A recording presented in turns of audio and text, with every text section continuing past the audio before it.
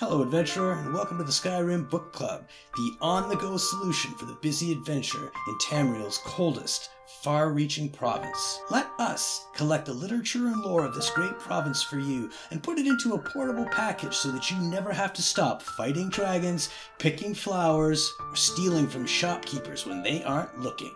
With an ever-increasing archive, SkyrimBookClub.ca has got the story for you. Until next time, enjoy the book.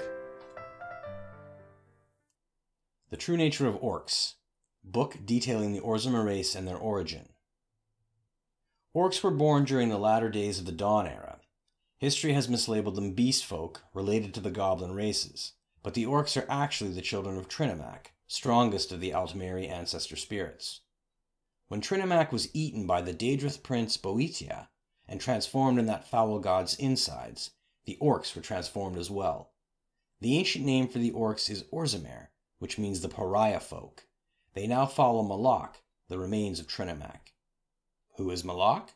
He is more commonly known as the Daedrith prince Malakath, whose sphere is the patronage of the spurned and ostracized, the sworn oath, and the bloody curse.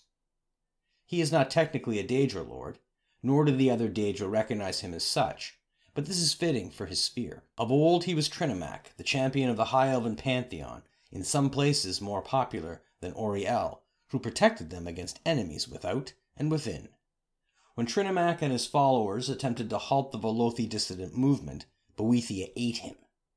Trinimac's body and spirit were corrupted, and he emerged as Malakath. His followers were likewise changed for the worse. Despised by everyone, especially the inviolate Auriel, they quickly fled to the northern wastes, near Sarthal. They fought Nords and Chimere for a place in the world, but did not get much. In Skyrim, Malakath is called Orkay, or Old Knocker, and his battles with Ysmir are legendary.